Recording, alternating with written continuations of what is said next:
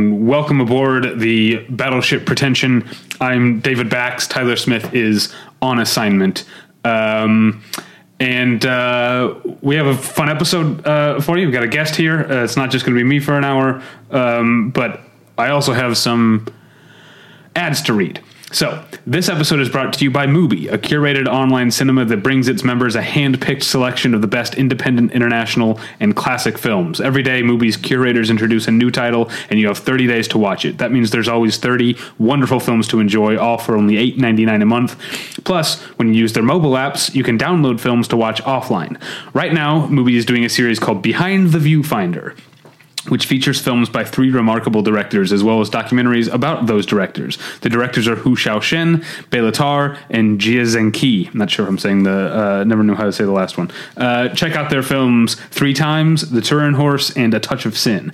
And there's also a special officer... I always say officer. There is also a special offer for listeners of Battleship Pretension. You can try Mubi free for a month. Just go to Mubi.com. That's MUBI.com/Battleship to redeem now. And furthermore, there's more this time. If you've been putting off trying Mubi out, now would be the time, because December's almost over, but for December they are offering 3 months for just $1. So if you were hearing this before midnight on New Year's Eve, go to Mubi.com to redeem the offer. 3 months for just $1.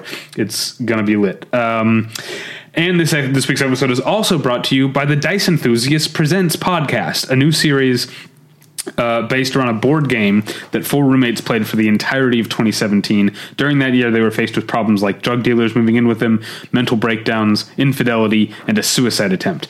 And a surprisingly personal podcast, Dice Enthusiast Presents, is a prime example of life happening while you're making other plans or trying to play a game.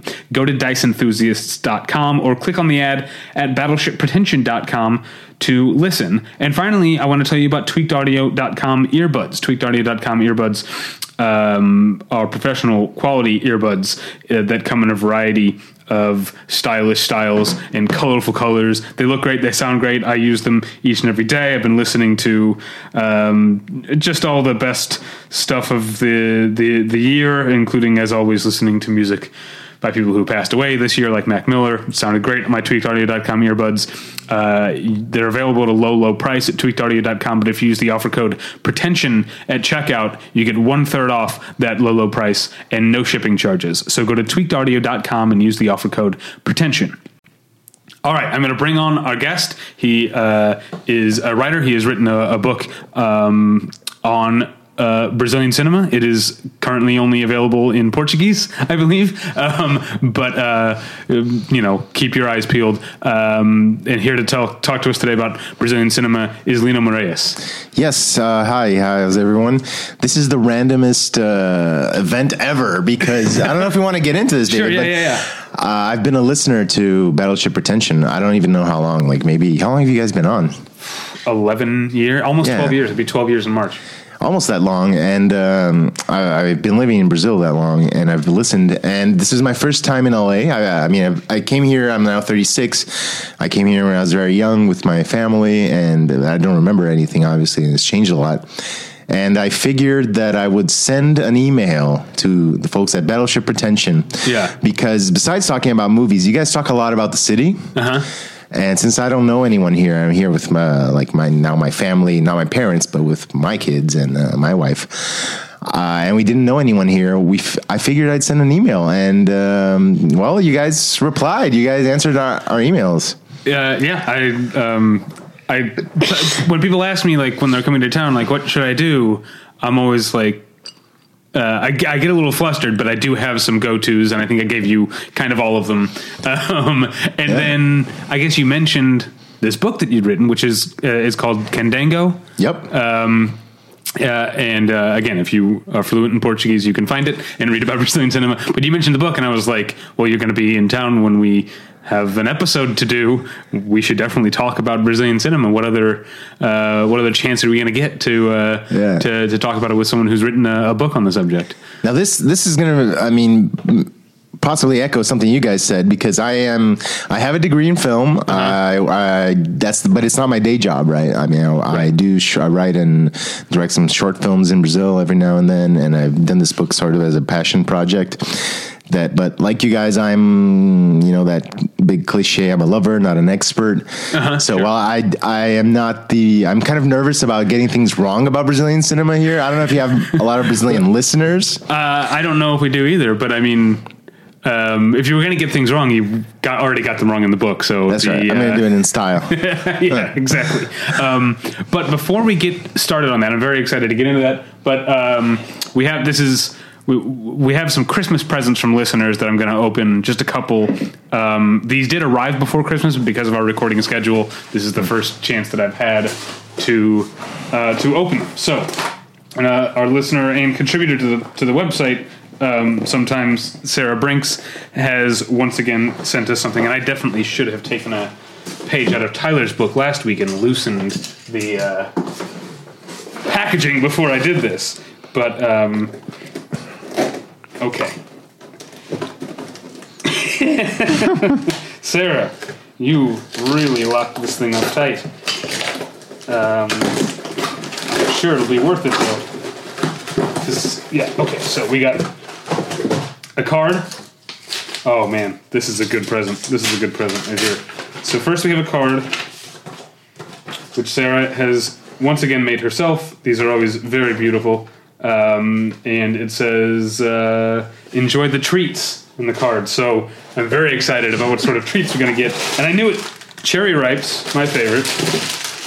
And Tim Tams, a old Battleship Retention classic. And they are, I like that, Sarah, this is very nice of you to specify that the Cherry Ripes are for David and the Tim Tams are for Tyler. There wasn't going to be any confusion about that. Tyler, there's no way Tyler's eating something with coconut in it. But thank you so much, Sarah, and Merry Christmas and Happy New Year to you.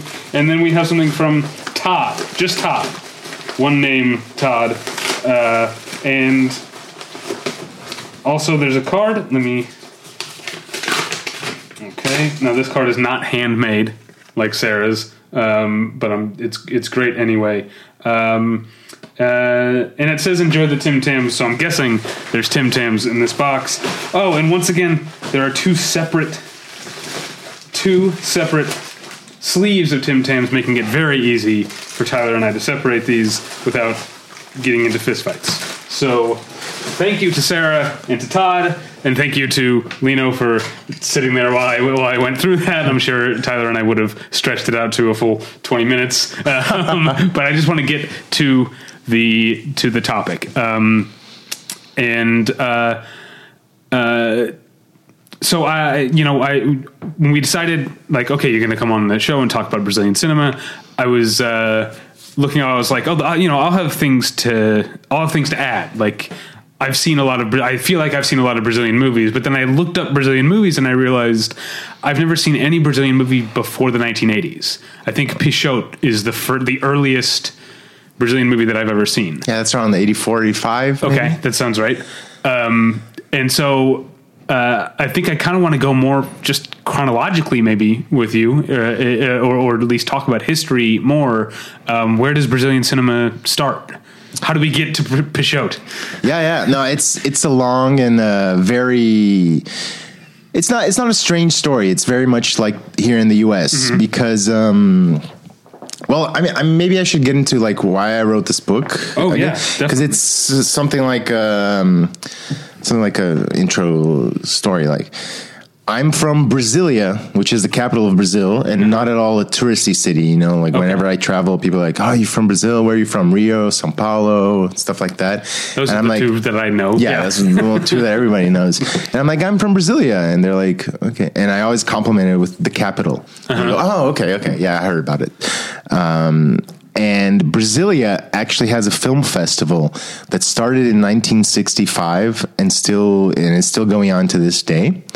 And while we're not famous for like making movies in Brasilia, there's a huge cinematographic culture there, but it's not more famous than São Paulo or Rio.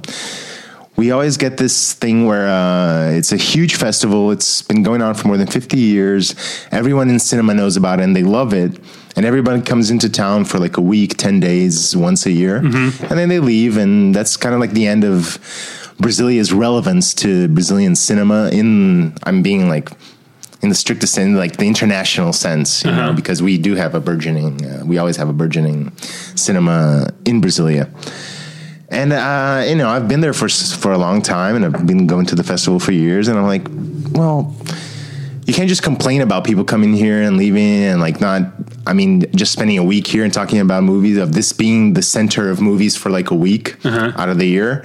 And you can't just complain about it and not do anything about it, you know, not spread the word. So this is why I wanted to write a book. It started out, I'm actually making a documentary. The book was like an afterthought kind of. Okay.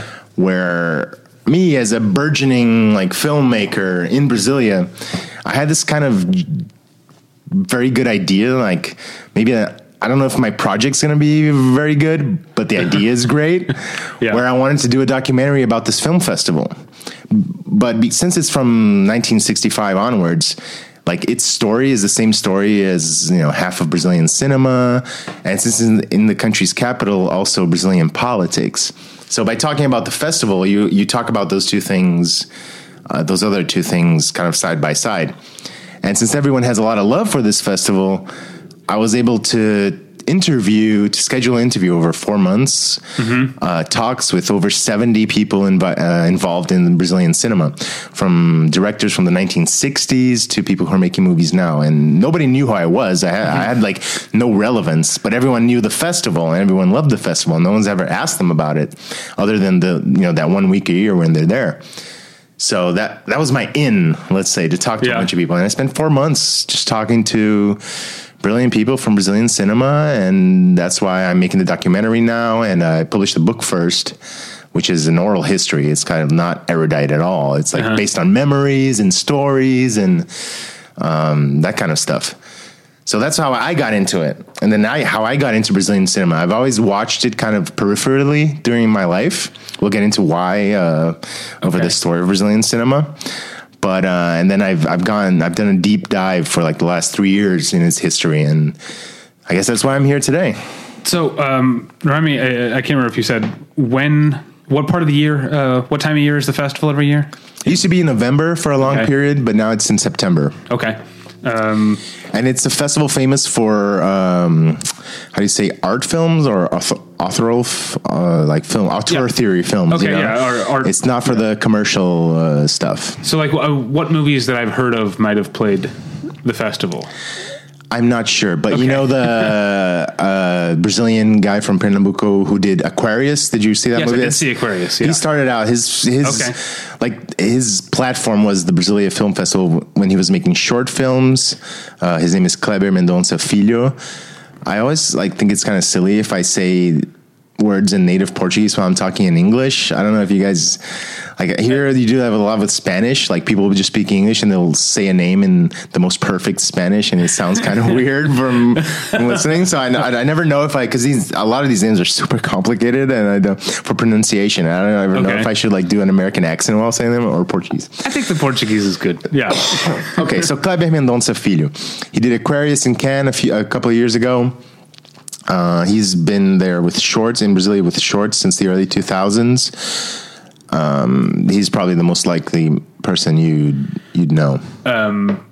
So a couple other questions. I want to let you sort of guide where this conversation goes, since you're the one who's done all the research. But a couple of other questions is which, in terms of mainstream Brazilian cinema, where is there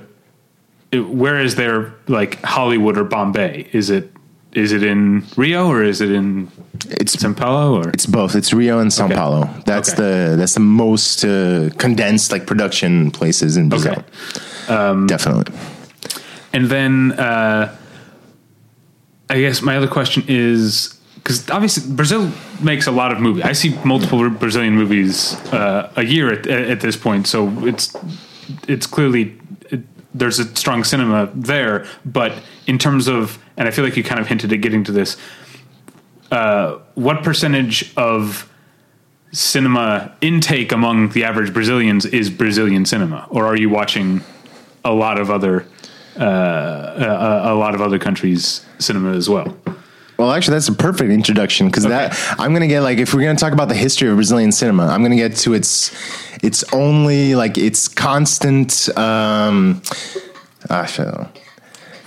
If we're going to talk about like the history of Brazilian cinema, I'm going to get to like the crux of the question that Brazilian cinema always struggles to find a public, a paying public in its own country. Yeah.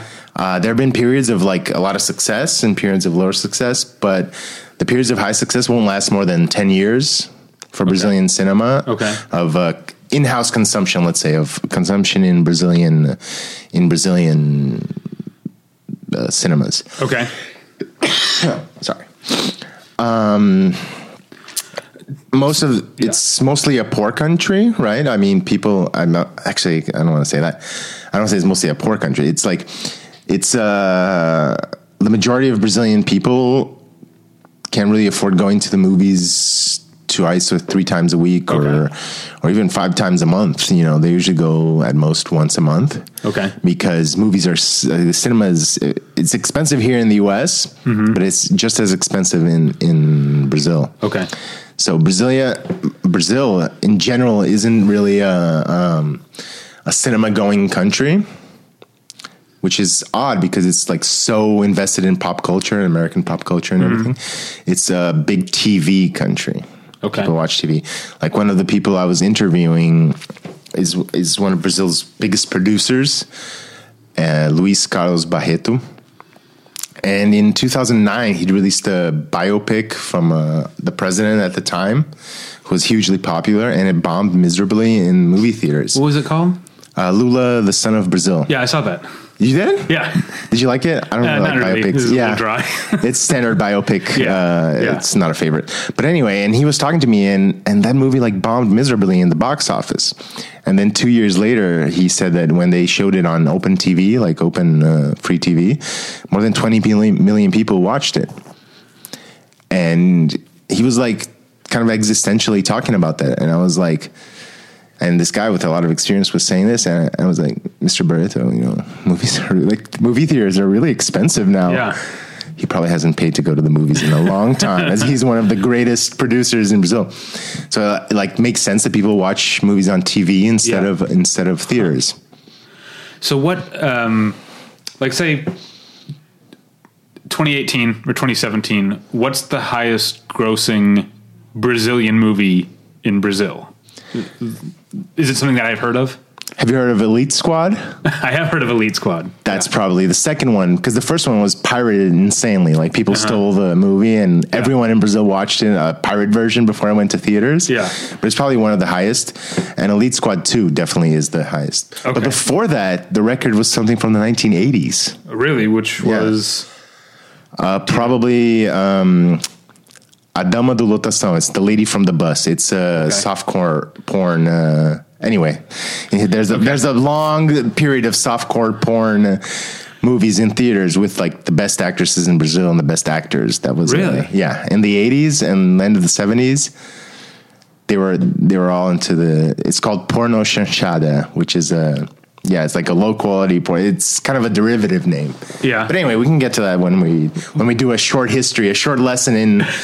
Yeah, I do want to get to that, but let's go back. Okay, yeah, I guess you're right. We should go back to the beginning. I don't know where the beginning is. Silent cinema? Are there? Yeah, no, it's insane because at the same time as I say, the Brazilian cinema has always struggled to find its public. It hasn't really struggled to find its voice. They've tried absolutely everything over the last more than a century. Brazilian cinema has tried everything. It's done everything. It's started. It has movements every now and then. Mm-hmm. And since in the 1800s, a lot of Brazilian elites were sort of like, they valued a lot in European style education. They'd send kids, to study in Europe. Cinema came like really early. I mean, you have people filming in Brazil in the 1897, 1896. One of the most, I can't remember if I saw this in film school, if it's actually mythic. But one of the first things filmed in Brazil is like coming through ship into Guanabara Bay, which is the biggest bay in Rio de Janeiro, and it was done by an Italian cinematographer. So Brazilian cinema started with these at the same time as in Europe and maybe America, like Thomas Edison making those movies, just like scenes from random, like fixed camera, people walking around, like scenes, you know, like the boat docking in, that kind of stuff. And it came into like existence following this American and European progression, I guess.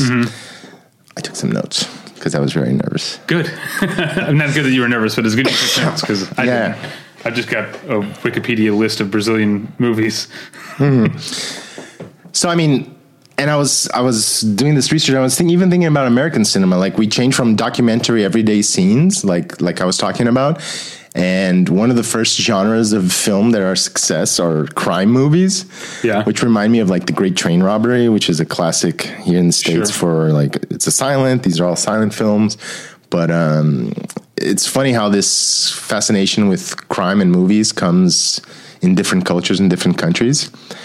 So you had musicals, like silent musicals, where some of the actors would sing from behind the screen, from behind the projection screen, so the images would be would be shown, and you have the accompanied piano guy in the crowd and the singers from behind the screen. Then you have fiction, and a lot of the fiction started with literary adaptations. A lot of 18th century novels, Brazilian novels, were quickly like made into silent form.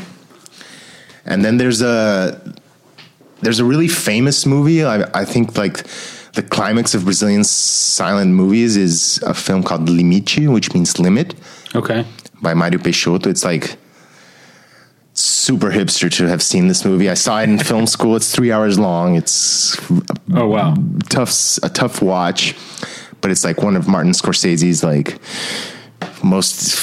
like one of his favorite Brazilian movies of all time is this like 3 hour silent movie masterpiece that you're glad you get through in the end. Yeah, I do. I mean, have you seen it? Is it available on disc somewhere or? I don't even know. Okay. So that's Limite by Mário Peixoto.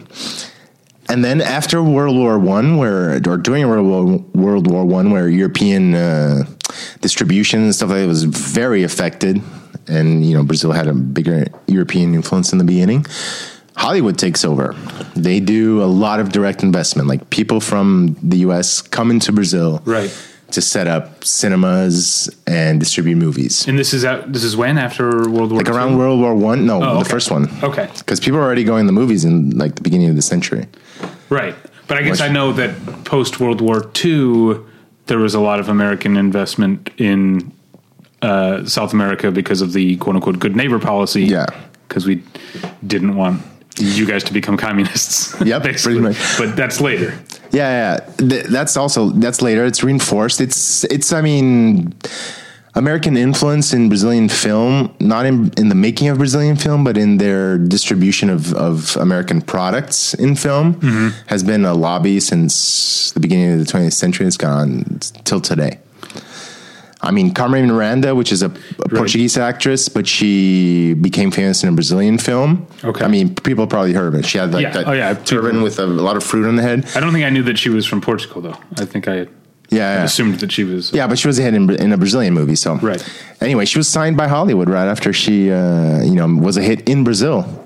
So like there's a presence there, and that's the second thing that Brazilian cinema always had as a problem is foreign competition. Like people just prefer to watch American movies than it goes to all the entertainment and all of that. I mean, it's one of the main American exports, right? I mean, I love it. Sure, yeah. I love movies, so I love the American movies, but I love all kinds of movies. Anyway, so that's sort of like a pre-silent era kind of picture, right? Okay. And then 2 studios are founded in Brazil. And this is, I think, where the greater schism is made. One of them is called Veracruz. And these investors, they wanted to copy the American model. They bought like huge lots. They made warehouses. They wanted to make like really lush pictures. This is like in the beginning of the talkies. They'd make movies, but with international crews. So they get like photographers from Italy, screenwriters had to be Brazilian because of the Portuguese. Right. But they get actors, all that kind of stuff. And it went belly up after 18 pictures in 5 years. Why? Because they ran up a lot of debt, a lot of investment. They wanted to do a lot of like American style movies, and they failed because they couldn't get the public to watch enough of these movies. Mm-hmm. And they even, I'm checking my notes here. That's fine. In the end, they ended up selling the rights to its last movie to Columbia Pictures. Okay. So it's like, that's funny, right? It's a Brazilian studio making movies in Brazil. And then they're selling the rights to the next movie to Columbia Pictures, who has a presence there to make movies, to distribute movies. They wanted their products to be watched, and so Columbia had the distribution rights in Brazil. They bought the production rights to this O Cangaceiro, which is like Cangaceiro is a bandit from the northern lands. Okay, and it was Brazil's first international hit in the world, like Brazilian cinema. And, Veracruz missed out on it because it was at the end of its rope and it sold it to Columbia. The second studio was called Atlantis, like Atlantida. And they produced low-budget comedies. They got a bunch of actors who were famous from radio and transplanted into the movies. And it was gigantic. It was like super hit. Everyone in Brazil, even people who haven't seen any of these movies, know two of the actors, who were Oscarito and Grande Otelo. Okay. Which is Big Othello, because he was a tiny, tiny African-American man. So like his stage name was Big Othello. But for some reason, after 10 years, it kind of fizzled out as well. All of this is pre-60s. And then after that, that's when Brazilian cinema became known to the world, because you start with Cinema Novo, new cinema. Have you heard of that? Mm-hmm. Well, it's like the new wave, I guess. Yeah. Okay. Yeah, it's kind of a mixture of neorealism, Italian neorealism, with new wave movies. And basically what these guys said, I think me personally, with the floundering of these two studios, people are like, you know what? Forget about this American model of movie making. And like the cultural intelligence of the time, the people who wanted to make movies, they were like, we need to figure something out that's ours, something that's our style. Like Brazil, let's make Brazilian cinema. Let's not copy other people's cinema. And that's when, and it'll be repeated later with City of God.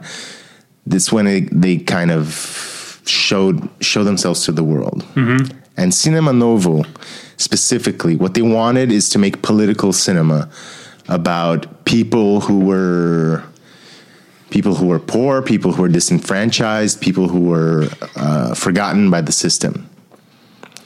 And even a little bit before the Cinema Novo started, there's this guy, he just died this year, Nelson Pereira dos Santos. He's like our Brazilian cinema's... I don't know who's it. I wouldn't say D.W. Griffith because Griffith was super racist. But he was making movies about the opposite kind of people. Okay. He is the granddad of Brazilian cinema. Is this guy Nelson Pereira dos Santos, who just died this year, so he was still alive because this is all post 60s. All the studio stuff, like this aping Hollywood kind of mentality, was pre 60s. And then Italian neorealism comes into the scene. People would watch it in Brazil, and a light came out. And this upper middle class guy, Nelson Pereira dos Santos, started making movies set and kind of with actors and stories from disprivileged parts of town, parts of Rio, like favelas in Rio already in the 60s, and telling stories focused on those kinds of characters. He was searching for he really liked Italian neorealism, basically. And his first movies are basically in the same style. I may be people might hate me for it, or say I wouldn't say that in his first movies he had he was in Cinema Novo. I think he was just making Italian neorealist movies in Brazil. Okay. So you had stuff like Rio, Zona Norte, which is the north zone of Brazil, is a poor part of town. Then Zona Sul is the well-off part of town.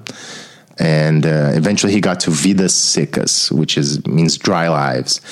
And it's a huge like Brazilian literary classic. Okay. What year is this? Is Vidas Secas, Dry Lives is probably 63. Okay. 62, 63. It gets worldwide distribution, goes to film festivals. It's about a family trying to survive in Brazil's northeastern region. It's its poorest region. A lot of agricultural and subsistence farming there is affected by yearly droughts. So people are like really in trouble there, and to get stuff to eat and everything. It sounds so heavily. So like people have a hard time surviving there, basically is what I'm saying. And this book and later the movie, it follows the family. It's the parents, the kids, and a dog. And one of the most beautiful passages in the book and also the movie is, spoiler here for a movie that's 63, but eventually the family has decided to kill and eat its dog. Wow. So that's the kind of stuff, that's the kind of Italian neorealism we're talking about. But, and that exploded and then after that, I think the Cinema Novo comes out when you get other directors who joined the Italian neorealism fascinations with the new wave mechanics, kind of. Okay. So, what was the name of the director of Dry Lives? Nelson Pereira dos Santos. Okay. The grandfather of Brazilian, the holy man of Brazilian cinema. But you're saying his stuff is not truly Cinema Novo, or at least not his early stuff? Not his early. I don't think so. I see. People might hate me for it. But he was producing movies up till the 90s, 2000s. He's always making movies. So I don't think I think his first few movies are like purely neorealist. Okay. But then he got together with, a gang was formed. Like these guys would hang out in Rio every night at the bars. Yeah. So this is a bunch of directors after that. You've got with the French New Wave, you've got like Godard and Truffaut and Agnes Varda or whatever. Mm. There's also a group then, you're saying, of directors people think of when they think of Cinema Novo. And yes. This guy is one of them. Nelson. Yeah.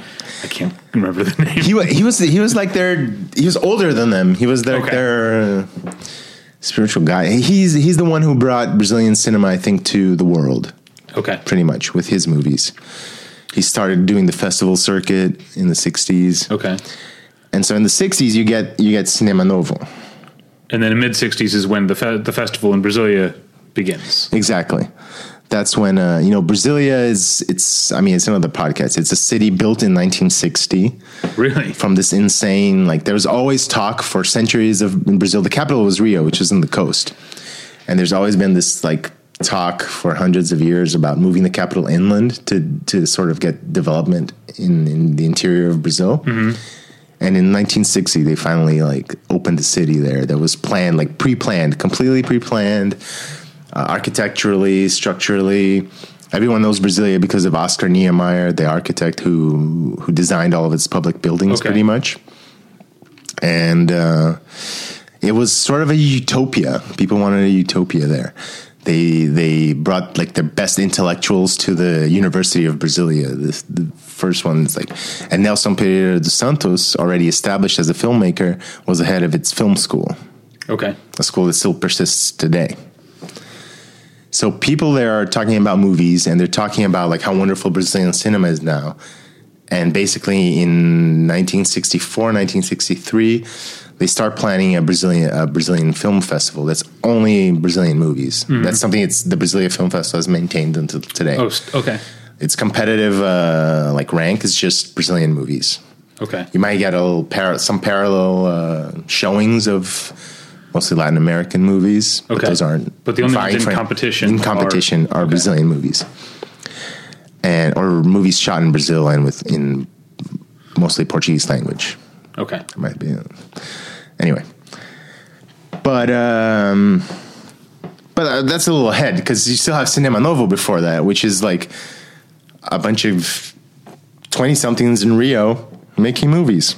You have Glauber Rocha, who did God and the Devil in the Land of the Sun. Have you heard about that movie? No. That's a great movie. Okay. I did think of a pre-Pichot Brazilian movie that I've seen. Okay. In film school, I took a class on Latin American cinema, and I saw a movie that I think is called Chica da Silva. Chica da Silva. Yeah. It won the Brasilia Film Festival in the Okay. 60s or 70s, 76. 76. It won the Brasilia Film Festival. Yeah. Okay. So I was trying. I thought of. I was like, I knew I've seen something since before. Yeah, that movie almost got everyone that made it kind of get beaten up. Because it's racist. No. Oh, okay. Because that's how I felt about it. But kind of. Yeah. But not exactly. Because the slaves in the movie are kind of happy. Okay, yeah. That in that sense. Yeah. So it's a true story about a female slave who sort of rose up through society, and I felt when I saw it that it kind of reduced her to sort of like, I think, harmful, sort of animalistic type of exoticized views of like what a black woman is. With the dancing and the nude dancing. You're thinking about the nude dancing. Yes, I'm thinking about the nude dancing, but just in general, the way that she's like has this sort of mystical ability to seduce people seemed to kind of othering, I guess. But in general, and also because the slaves in the movie are happy. Yeah, kind of. To state it kind of simply. Yeah. But we'll also talk about about why that happened after Cinema Novo, because I'll tell you. So you have films. Well, first of all, you have one of the most famous artistic directors of Brazilian cinema, like auteurs of Brazilian cinema, which is Glauber Rocha. Okay, and he was like vociferous. He's the Orson Wellesian figure of Brazilian cinema. Boy genius, made like 2 incredible movies when he was in his 20s. He made Barra Vento and the one I told you about, God and the Devil in the Land of the Sun. Won Best Director at Cannes in 64. I'm not sure. Maybe 60. Yeah, probably 64. Boy genius. Much has been written about him. He died in his 40s from a heart attack. Way too early. Died too soon in the 80s. And kind of like a fable figure, kind of like I'm sure you'll kind of like a mythical. He's kind of a mythic figure in cinema because of like some of his zaniness. I guess he was completely politicized. He hated foreign influence in culture. So he wanted to create something called the hunger aesthetic. He wanted Brazilian movies to follow that hunger aesthetic, which is like about being like all films are political. Films are about people who are suffering, like kind of suffering. And with each subsequent movie, he'd let go of like film grammar more and more. So like by the end, his films are like so dense, like so strange to watch. You know what I mean? I don't even know how to describe it. Like if there's a comparable, like, did you watch The Other Side of the Wind? Not yet, actually. Okay. It's I should. Yeah. That's a whole other discussion. Let's not get into it. Yeah. But, his movies start getting a little abstract. He wants to divorce himself more and more from narrative. And he'd also accuse like everyone of being CIA agents and like, you know, like CIA infiltration in Brazil. He'd fight with everyone and he'd be best friends with everyone all the time. He'd get a harder and harder time in getting money to finance his movies. And eventually, I mean, he was this movie genius. Glauber Rocha.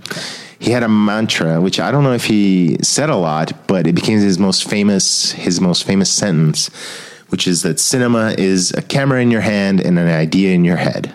That's it. That's all you needed to make movies. And people, like, still today are divided. Like, they debate that sentence as in, is there really? I mean, no, you need so much more to make a movie. But that's the purity of it. That's all you need, you know. And with the digital now, more than ever, you just need a camera in your hand, an idea in your head, and you'll make a movie. Anyway, I like that idea. Yeah, it's pretty poetic. Yeah, it's pretty awesome. He was a. I mean, I didn't know him or anything. Anyway, so Cinema Novo has Glauber Rocha, Nelson Pereira dos Santos, Leon Hersman, Kaká Diegues, who made Chica da Silva. Okay. Starts out in the 60s making a movie about a slave revolt. Okay. So he's got a whole milieu that he likes to work in there. Yeah. About slaves. Okay. Rui Guerra, a Mozambican director, and in Mozambique they speak Portuguese. So he studied in Lisbon, and he went to make movies in Brazil because no one would fund his movies. His first movie was funded in Brazil. I don't even know how. I got to interview him. It's a great legend, Rui Guerra. And then this is what I want to talk about when I talk about like the main forces in Brazilian cinema. Cinema Novo is like this huge politicization, right, of cinema. Like you want your movies to have a social economic point. And there's this one crazy guy, a comedian, Domingos Oliveira, who I love. He's made who makes in like 1966 with Cinema Novo techniques a romantic comedy about middle class people in Rio. Everyone hates him. They shun them. They have this like, arrogant, elite, like we're doing political cinema. Get the fuck away from us. Kind of thing. And then he also made one of my favorite movies, one of my favorite comedies, All the Women in the World, who's about it. And like while all his colleagues are making movies about people, trying to survive hunger, he makes a movie about this like ladies' man in Rio who meets a girl who he falls in love with, but he never knows if he wants to commit to her or not. And it's huge. I mean, everyone watches this movie. It's huge. And they all get like super angry at him. They're like, what the fuck? Anyway. And that's what I mean, but you can make movies about the middle class that are also political, right? Well, all movies are political, right? Yeah. What are you talking about? You guys were talking about that in the last... recent all, episode. All art is political. That's something I subscribe to, even when it's, Blockbuster or something. There's just no way around that, kind of. Yeah. So it's in that like explosion of Brazilian cinema that the festival begins. And then what happens? So they're planning it from 1964 on. There's this teacher at the university called Paulo Emílio Salles Gomes, which is one of Brazil's greatest cinema theoreticians ever. Like he wrote a couple scripts because these guys. They write it like Truffaut. These are the guys that worked out, right? But like all the film theorists, they really just they kind of want to make movies too, Aside, he wrote a few scripts, but didn't take. And mainly he was a critic and thinker and advocate of Brazilian cinema. Paulo Emílio Salles Gomes, his most famous sentence is that the worst Brazilian movie is better than the best foreign movie, which is... debatable as well. Yeah, I would say that's. But this is his viewpoint. I mean, he's a champion of Brazilian cinema. And what happens? They're planning. Brazil is a utopia. They have this great college. They're going to start the movie. They started planning a movie festival in 1964. What happens? Dictatorship, Brazilian dictatorship in 1964. Army thinks that the next president is a raging communist, which is not the case. Pretty much everyone thinks now was not the case, and they're terrified of a communist revolt, a communist government in Brazil. I'm also being very basic here, right? Because this is a film college, we're not going to talk about. And there is a coup d'état in Brazil, and a dictatorship that'll last for more than 20 years takes effect. And I was surprised that many of the people that I interviewed about this period were like, that was still like dictatorship light. Okay. Because it was a military government. Okay. But then in 1969, that's when they dissolved Congress, suspended habeas corpus. That was like the coup within the coup. A lot of people described it to me. That's when it got real, to paraphrase Bad Boys. She gets. Please cut that. It's embarrassing. I'm not cutting that. It's definitely staying. Shit just got real. Yeah. But I mean, people like died and were tortured. I don't want to make light of that. Anyway, so in 1969, a bunch of artists run away. People were like carrying cans of film with them. Okay. When they were leaving Brazil, and we get into the government censorship of art. Art is still produced in Brazil. It has to be okayed by the government for public consumption after it's done. One of the reasons why Chica da Silva gets an okay in 1976 is probably because everyone in the film is happy. Yeah. It does not have a message of... It's not critical. Yeah. It does not have a message of criticism or of subversiveness. And anyway, that's the... So that goes from 1969 to... 1989. To 1989. 1989. So that's interesting. Then, and there's so many contradictions in that because, shit, that's not the time I should. Anyway, you can jump around. Kind of nervous. Yeah. No, yeah, you can jump around. But like, I guess it seems that censorship must have. I don't know if it was relaxed or if the artist found ways around it, because something like Pichote seems like it is critical and it is political, like these Cinema Novo films. So how does something like that get made? There was a huge benefit for filmmakers back then that like government censors didn't pretty much understand their art. Okay. So like you try to, subtext there's always a chance of subtext getting left in to the movies and direct text getting taken out. There are techniques, much like when people are going after an R rating here in the States. You include in the movie a lot of X-rated stuff that you're not expecting to keep, but when the censor says you can't take this, and then when you take that stuff out, other stuff gets left in the movie, because of that contrast. Yeah. So I mean, it's 20 years. People are like constantly working in that. A lot of them didn't even come back till later. So there's those, you survive, like Brazilian cinema survived. And there's a huge contradiction in here because the Brazilian government, it's like military government dictatorship, wanted to build a country that was the best at everything. And so they would like build industrial parks. They'd invest in industry. So Brazil would be like one of the top producers of whatever in the world. And they even did that in movies. They opened a Brazilian like film company that would fund Brazilian movies because they wanted Brazilian movies to be the best, of course, with a lot of censorship. So there was a lot of government money in movies during the dictatorship. And it was the period from the 70s and 80s where Brazilian cinema was most watched by a Brazilian public. By the 80s, it had kind of swerved into like softcore porn, like we were talking about. Yeah. But 70s are so rich, like the end of the 60s and 70s. All this, like mostly subtext cinema as well, exists where censors just weren't figuring out. I was talking to Rui Guerra, the Mozambican director, and they have to go to the Ministry of Justice all the time because they had to, like, their movies were censored. Then they have to go talk to the censors and like try to convince them to show a movie. And there was like the stenographer for one of these sessions. So Rui Guerra, this like giant, is telling me that when he was taking a break from talking to the censor, the stenographer was like, I love this. I'm learning so much about our history. While he was typing the discussion, you know what I mean? So it's insane. Like Brazil is an insane country. And then what happens? So Brazilian cinema is a huge boom. Television stars get into the movie business. There are pretty much like three styles in like late 70s or 80s. There's the state sanctioned movies, softcore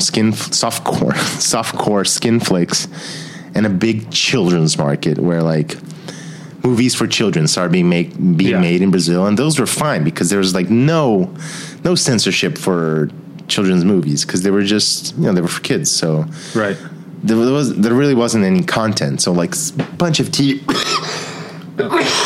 sorry, no problem. So like a bunch of TV stars who'd make programs for kids started making movies in the 80s.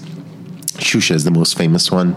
I don't know if you heard of her, but we all remember going to the movies to watch Xuxa movies, which is kind of sad. But so that was huge, and there was a huge boom. But then one of the reasons Brazil like stepped out of dictatorship, why they gave up, Brazil's dictatorship was given up by the military, essentially. One of the reasons their economy was really crappy, hyperinflation by the end of the 80s. Super hyperinflation. Once again, for like brevity's sake, the military just gave up on ruling Brazil. Okay. And they turned it, in 1999, we had our first like people's vote or democratic vote, like people were voting. And as soon as that government took office, they extinguished Embrafilm, which was the money the moneymaker for Brazilian cinema. They movie directors would present their projects there. They'd get the project approved. They get the money to make their movie, and they make their movie. That was like done mostly to save money because of hyperinflation. And so like Brazilian cinema was done again. Like no one had movie. Like people were crying because they had like their plans approved to make a movie, and it was just like overnight shut. No, you don't get any more funding for your movie. Okay. What year was this? The election was in 1989. So in 1990, when the government took charge, and a lot of stuff that was contracted, then people couldn't pay for in their movies. So there are people who are still like owe money for those movies because they never got the government money to pay for someone who had started pre-production, for example. That was like insane. And then after that, Brazilian cinema kind of started walking with its own legs. And there's a period called the retomada, which is the retaking, which is when they like reinitialized super like low budget movies, television stars making movies. The people at the Brazilian Film Fest in like 92, 93, they had to knock on doors looking for movies that could make up a slate. Like if you had a movie in 1992, 93, 94, if you had a movie in Portuguese done, you were like automatically included in the Brazilian National Film Festival because there just weren't any movies around. Production went from like high 80s to 2 movies from one year to the next. Okay. And then we sort of got then a new government took over after that one. That president was impeached for unrelated issues.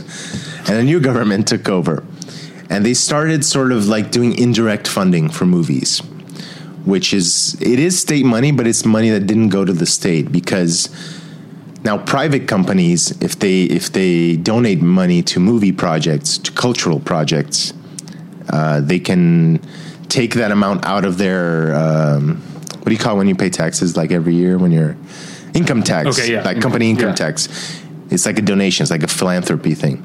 So like, people who are trying to make movies or other cultural endeavors, they submit their project to the government, they get a seal of approval, and they're off to get funding from private people. But that money would have gone to the government through income tax, pretty much. So they started rebuilding. People are like crazily trying to find funding for their movies. And then the big hit was City of God, which was, I think, pretty much all personally funded by Lino Meireles, the director and producer.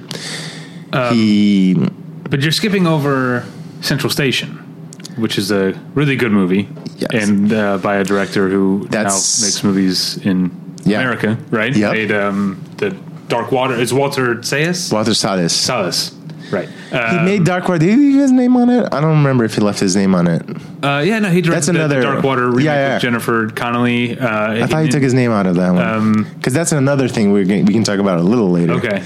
And he did the On the Road. Yeah. Movie. 1997. That's the period of the Retomada. That's when we like started making movies. But that's like the culmination in like 1997 of Central Station. That's something that started in like 1991. Okay. People trying to make movies, and then in the government, and that government after 92 doing those indirect funding laws. Okay. But I guess I just didn't want to skip Central Station because Americans, especially American like film lovers, know that movie because it was nominated for more than one Oscar here for both foreign language and for Best Actress, right? For Fernanda Montenegro. She won Best Actress in the first Brasilia Film Festival. Oh, really? Yeah, in 1965. Wow. I just wanted to. Well, I know. Yeah, I'm sure listeners are excited to get to City of God because that's. Yeah, I think to a lot of people, especially our age, who are film lovers in the States, you say Brazilian cinema, they think of City of God first because it was an enormous hit. Yeah, it was an enormous worldwide hit. It is a great movie. It's one of the best Brazilian movies. Mm-hmm. It was so famous that it launched a genre called the favela movie, which means that like by 2008 you're getting Romeo and Juliet in the favela. It's like everything is a movie set in the favela. Yeah. Right after... Oh, no, never mind. Never mind. That's a prison. I was thinking of Kirandiru, but that's a prison movie, right? So is that's not part of this? Before. Kirandiru is before City of God? I think so. I think it might it's not. Hector Babenco who made who made Spider-Woman and Bishotti, I mean, the lead actor... Kirandiru came out in the U.S. after City of God, maybe because City of God was such a big hit. Maybe people were like, hey, we've got this sort of like crime-centric or crime-related to prison movie, but it's... Which is another crux of Brazilian movies that they like always debate. It's these movies that have poverty as a setting. Yeah. And there's a little bit of resentment because that's the movies that the international market wants from Brazil. You know what I mean? Mm-hmm. Like the international market and the film festivals, they want movies about people suffering. It's not misery porn because that's not what these movies are.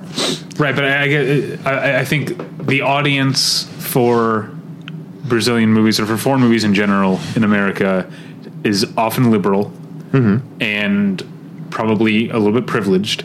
And so I think there is probably a sense of like, oh, I'm doing a good deed. I'm educating myself by seeing these Brazilian movies, or whatever country, but in this case, Brazilian movies, about people struggling in this less developed part of the world than where I live in, And so I think the truth is there's probably more of a market for those foreign things. especially, And it's kind of always been the case, actually, which is one of the reasons why, Brazilian cinema, something other than that doesn't get a shake at the box office, kind of.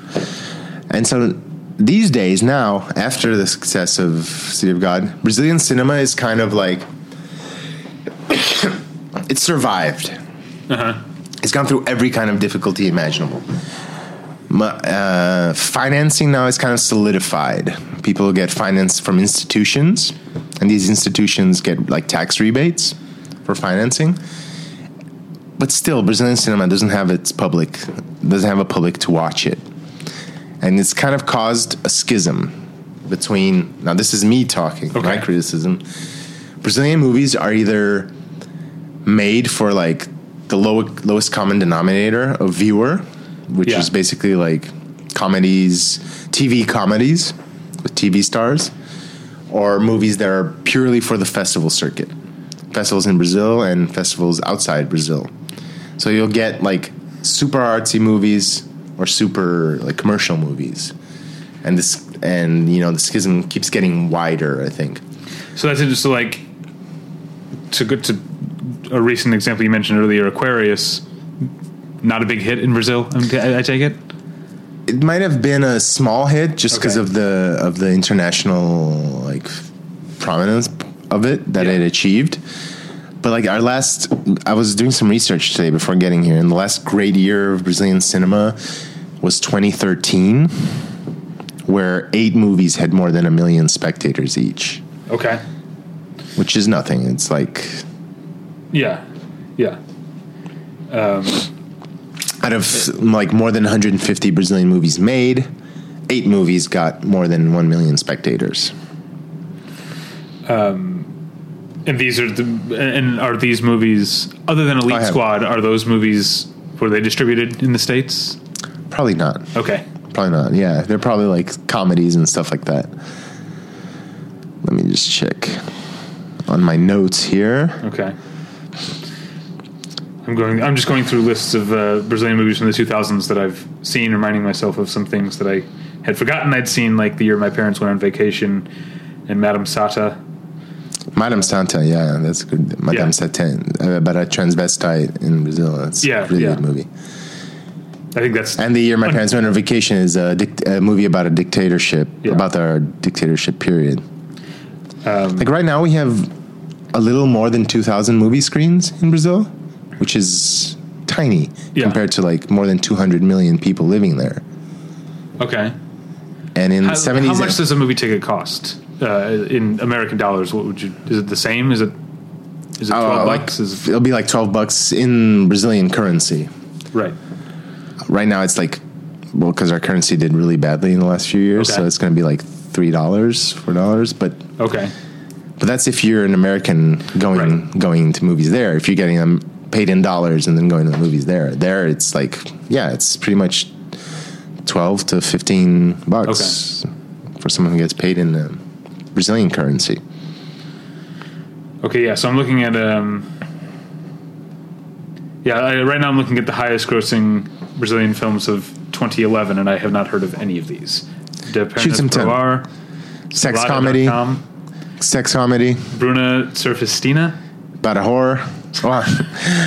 It's about Bruna Surfistina is about a prostitute who got really famous because she kept a blog on her clients without naming them. So she Assalto ao Banco Central. It's a crime movie, kind of action. Pelhaço? The Clown. It's a feel-good movie. Anyway, this is just the type.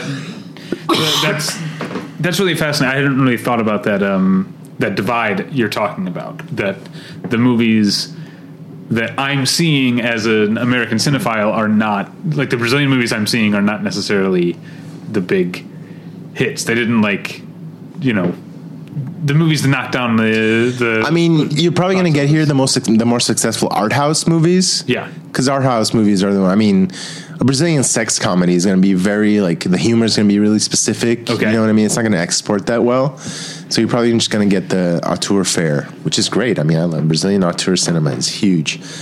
And I think that right now it's a really good stage for Brazilian auteur cinema, because I think people are making films so varied that they can be, like, really classified in just one trend, which they could have for a long time in Brazil. So that's pretty rich. Let me think what else I want to say about right now. Yeah, let's. I mean, what would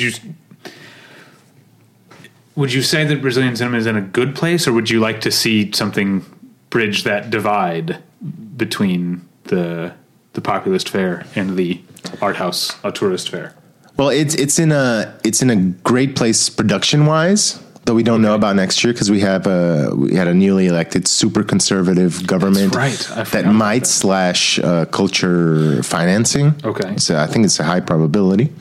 So we don't know about that, but Brazilian cinema is great right now in the production side. In the consumption side, no, absolutely not. It has never been great, or it's never been great for a period more than like 5 to 10 years. They just don't watch it, but they'll watch it on TV, which is good. So who should we be keeping an eye on in terms of Brazilian let's talk about it. Here's the thing about Brazilian cinema. There's no money in it. So if you're going to make a movie in Brazil, you're going to be the director, the writer, and the producer, because there's no industry. Like, the Brazilian film industry is crew members, because there's always filming going on for TV. Most of the people who work in Brazilian cinema, they make money either making publicity, like marketing, making commercials, or institutional videos for institutions and government institutions. Okay. Or their money comes from somewhere else. Like Walter Salles, his family is one of the richest in Brazil. Okay. They're a historical family of bankers. So if you're going to make a movie in Brazil, you're going to be its writer, producer, and director, and you're going to spend 10 years, like, getting money for your movie to be made. Yeah. There isn't this now it's starting to get mostly for TV where you're hiring screenwriters. There's like a screenwriter category as as a job. Okay. You're hiring a producer, you're hiring a director, mostly for TV now. But if you want to talk about just movies, it's still going to be like, you're going to struggle to get a movie every single time. So you're going to be the one who does everything pretty much. And so when these guys have a hit and the US comes calling, I mean, they can make a movie without worrying about money. They just love it. They love it. And they'll come, right? So all of these really successful guys have come over to the States, and they've kind of been smashed by the studio system, because they're kind of used to, like, since in Brazil, they're making their movies. They have, like, pretty much free creative control. And here the movies they're making aren't theirs. It's like a studio's. So who's an example? Jose Padilha with the new RoboCop. Yeah, which was not a good movie. I thought it was the first half of an interesting movie, but the second was awful. Anyway, there was a famous quote that I don't know if it leaked or if he said it. He's like, Out of 10 ideas we have, they shut down 9. The studio shuts down 9. There's, I remember another case. Well, Walter Salles, I wasn't sure if he left his movie on in if he left his name on Blackwater, or Darkwater, if he Alan Smithied it. I'm not sure. I definitely knew it was him when I saw it. And IMDb just says Walter Salles. So he did. And there's another guy, Heitor Dalia, who made a terrible movie called Gone. He's a great director. Made a terrible movie called Gone with Amanda Seyfried. I don't even remember who else is in the movie. I watched that movie. 2012, Amanda Seyfried, Jennifer Carpenter, Wes Bentley. And his name is Heitor Dalia. Yeah. Dalia. Okay. So, I mean, they'll jump at the chance to make like their first American movie, but then when they get like their names slaughtered because the movie wasn't theirs, and it's right basic like studio fare, they get kind of depressed, and they either like Walter Salles is pretty much a European filmmaker. Okay. Like Brazilian movies with like all his financing comes from Europe. He's not in the studios like American. I was going to ask about European because 2 movies from 2017, Gabriel and the Mountain, which I think I saw it as, it was being pushed as a French film. Really? That's funny. It was they do a festival every year here in Los Angeles called City of Light, City of Angels, in which they premiere new French movies that haven't yet premiere for a week here in Los Angeles. And Gabriel in the Mountain was, I think because of French financing, I guess they were like, we're going to call this a French movie. It's a great movie. I liked it a lot. I watched it. And then another movie last year that I think I may be one of a dozen people in the United States who saw, but it's called The Movie of My Life. Do you know this movie? It's a Brazilian movie, written and directed by and co-starring. Did you like it? Yes. Selton Mello, is that how you say his name? He did, yeah. But it also has Vincent Cassel, a French actor in one of the major... Vincent Cassel loves Brazil. He's in like 100 Brazilian movies. Oh, is that right? He speaks Portuguese. Okay, so is that... It's really funny. I didn't know if Movie of My Life had like French funding or something. Yeah, probably, most definitely. You didn't like it? I thought it was sappy. I thought it was a nostalgia. Like, I'm a film critic. You guys are film critics. It feels kind of bad to bad talk movies. Like, sure, yeah. Yeah, I mean, all the people that worked on it, and it makes me really uncomfortable, but I do it anyway because that's film criticism. Yeah, I mean, don't talk badly about every movie. Yeah. But yeah, I thought it was sappy. I didn't want to. It's like this nostalgia. It's definitely nostalgic, and it's sepia toned throughout. But there's something, when if you're being nostalgic, you're going to be wistful, and so I kind of felt that there was something poignant about the way that it captured. I didn't think that it was disingenuous in its sappiness. I felt that it was honest, and I thought it was a pretty good movie. Yeah, it was good. That's all right. But it literally played for like 1 week in Los Angeles, and I don't even know where else. No, I mean, nobody watched it in Brazil because it's not a popular comedy. So okay. All right. Well, what are there any movies? Let's see. What played at the Brasilia Festival this year? Is there anything that might break through the across the border? No, probably not. No, Brasilia. It's kind of one of the film festival things about Brasilia this year too. It's since it's been around for so long, it's kind of like one of the greats in Brazil. And but now there's like over 300 film festivals in Brazil. Why? Because a lot of movies only get played in film festivals. Right. They're not going to get screen time in commercial screens.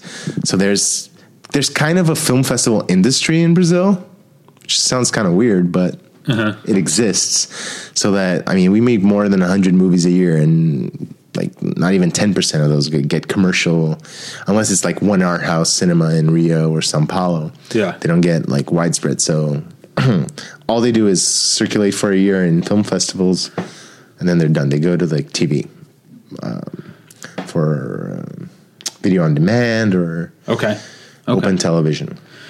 Well, yeah, I was hoping you could give us some inside scoop on something that's coming down the pike in terms of Brazilian movies, but I don't. And like, Well, you guys love the Oscars. You guys talk about the Oscars so much on this podcast. And that's like my only beef with Battleship Retention. It's like, with a name like that, how can you guys talk about the Oscars so much? It's awful. We don't have, it doesn't mean we have a lot of respect for the Oscars, but it's a domineering force in American cinema. So it's something that I think to ignore it would be irresponsible. I think to talk about movies here and ignore the effect of the Academy and the Oscars in particular.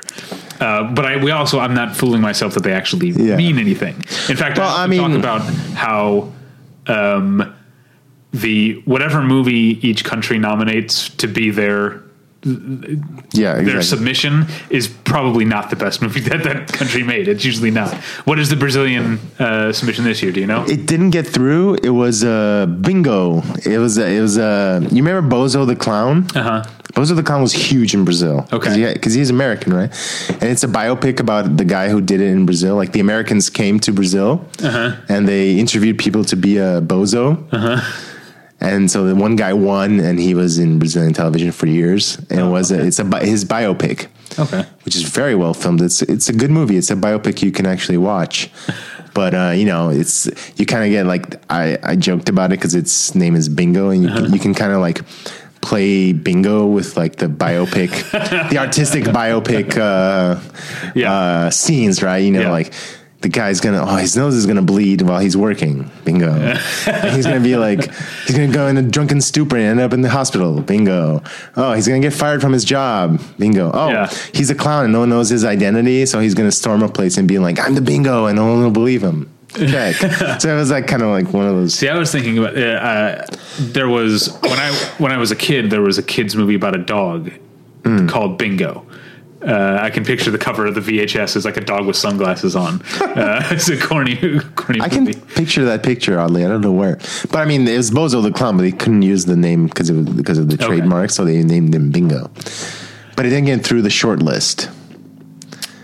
When I was down talking the Oscars, it's like, I wrote an article once that got some tread, because it was like, I always think the best of cinema isn't at the Oscars, it's at the film festivals. Yeah, sure. So you have this European trinity, which is Cannes, Venice, and Berlin.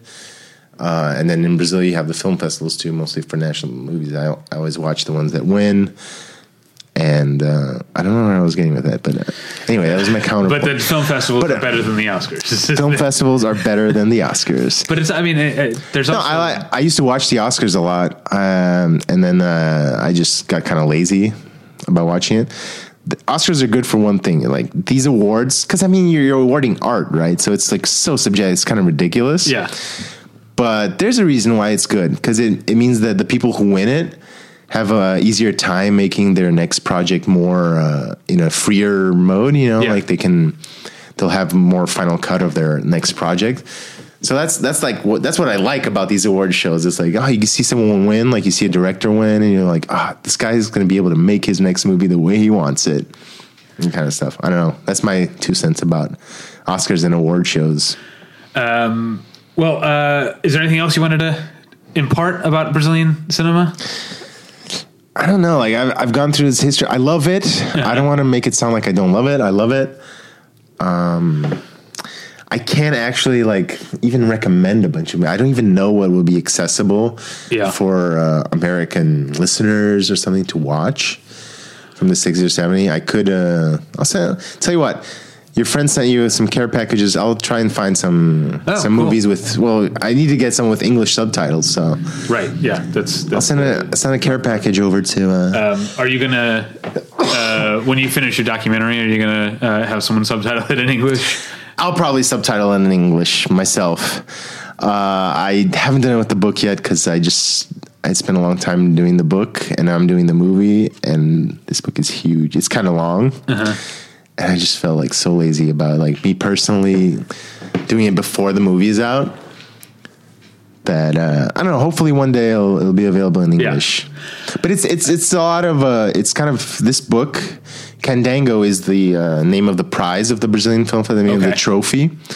Because those are the little gold guys on the cover of the book. Little gold guys on the cover.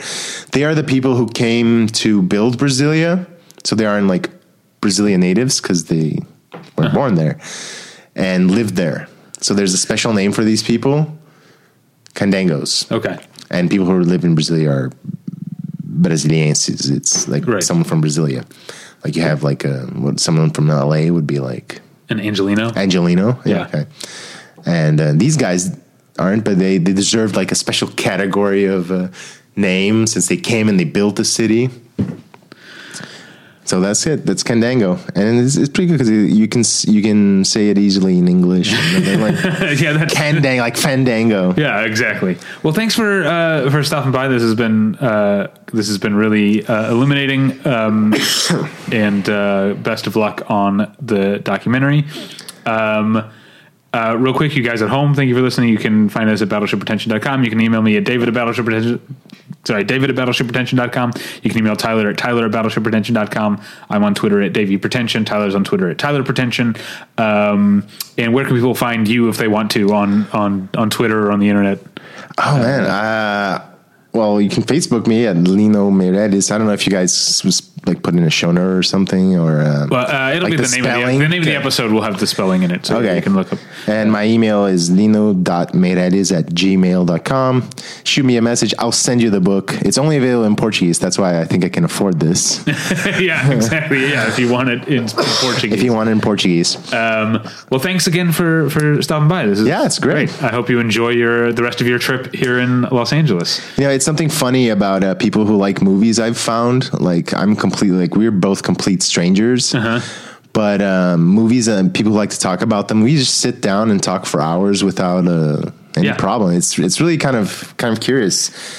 I don't know I haven't had the experience of many other kinds of interests that people just like randomly meet up and invite each other and talk.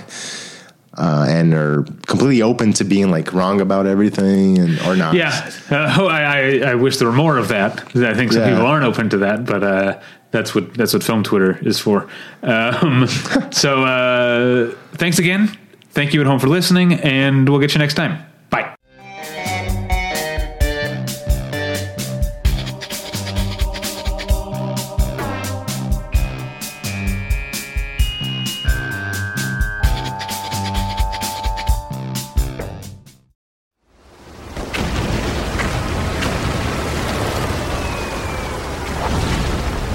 This program is a proud member of the Battleship Pretension Fleet.